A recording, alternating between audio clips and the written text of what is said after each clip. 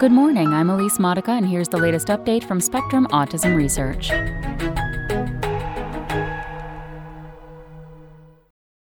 We need better strategies to support autistic people as the COVID-19 crisis continues. By Liz Pelicano. Autistic people have experienced huge disruptions over the past 6 months. The COVID-19 pandemic has wreaked havoc on all of our lives, but especially so for autistic people, who are often uncomfortable with swift and unexpected change and can struggle with uncertainty about the future. The pandemic has also shuttered or altered the services and supports many autistic people rely on. As COVID-19 took hold earlier this year, my team, composed of autistic and non-autistic researchers, sought to discover what this moment was really like for autistic people and their families. We started talking to them and those who work with them and support the autistic community about the COVID-19 lockdown back in March. We reported our findings 2 weeks ago. We found that some individuals were surprisingly positive. These optimistic voices highlighted the immense efforts they had witnessed on the part of various programs to ensure flexibility and innovation during the crisis. For example, in schools, healthcare systems, and social care programs. Some even suggested that these changes were increasing inclusivity for autistic people and their families. For example, moving services online, or flipping the clinic, as some colleagues in Sydney called it, made for easier access. There were also some suggestions that autistic people are more adept at dealing with self-isolation than non-autistic people are. We self-isolate. We do that all our lives. Autistic people are ready, one participant told us. After in-depth interviews with 35 autistic adults, 80 parents of autistic children, 35 of these parents were autistic themselves, and 16 young autistic people about their experiences during the pandemic, however, we found that the overwhelming message was not positive at all. We heard again and again how poorly supported many autistic people have been during the crisis. Participants reported how stressful it is to see their everyday routines completely messed up, and they were deeply troubled by the ever-present uncertainty.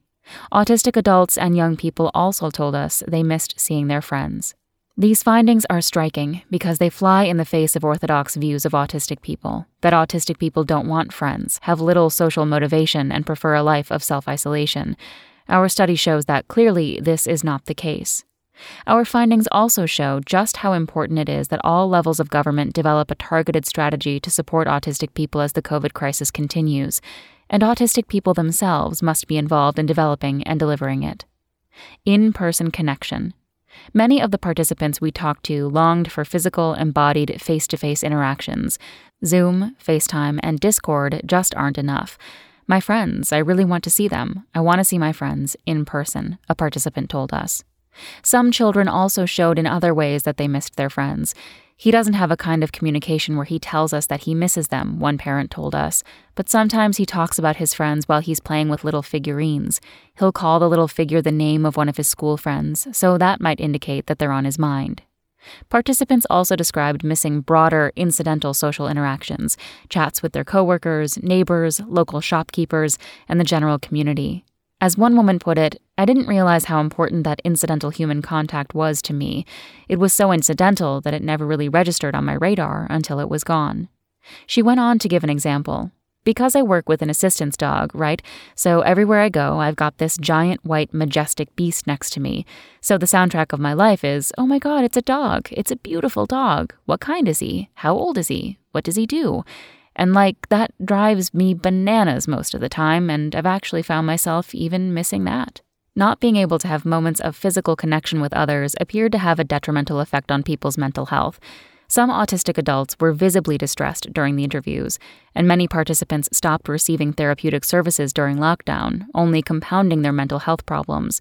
They reported not wanting to talk to their psychologist, psychiatrist, or even their general practitioner over Zoom or by phone.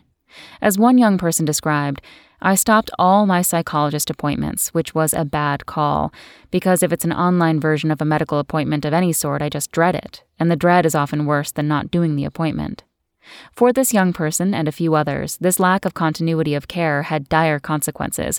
They saw a rapid decline in their mental health and were admitted to a hospital for acute psychiatric care after an attempted suicide or severe mental health distress. Continuity of care. In light of such outcomes, governments and healthcare systems need to ensure that face-to-face support, which is often critical to the well-being of autistic people, is not closed down without adequate alternatives put in place during the pandemic. Telehealth and distance learning options have not been good enough so far and desperately need improvement, our study reveals. Because continuity of care is vitally important for autistic people and their families, it must be built into emerging alternatives, such as guaranteed, regular, scheduled, and individualized catch-ups with key workers. The strategy governments and healthcare providers adopt should also help autistic people and others to maintain and even deepen their social relationships during these moments of crisis. We already know the huge cost of loneliness and isolation on mental health. Our research shows that it's the same for autistic people. The time to develop such a strategy is now. The consequences of not doing so are too serious to ignore. If you or someone you know is having suicidal thoughts, help is available. Visit iasp.info for a worldwide directory of resources and hotlines that you can call for support. That's all for today. Check back next Monday for more content from Spectrum Autism Research or go to spectrumnews.org.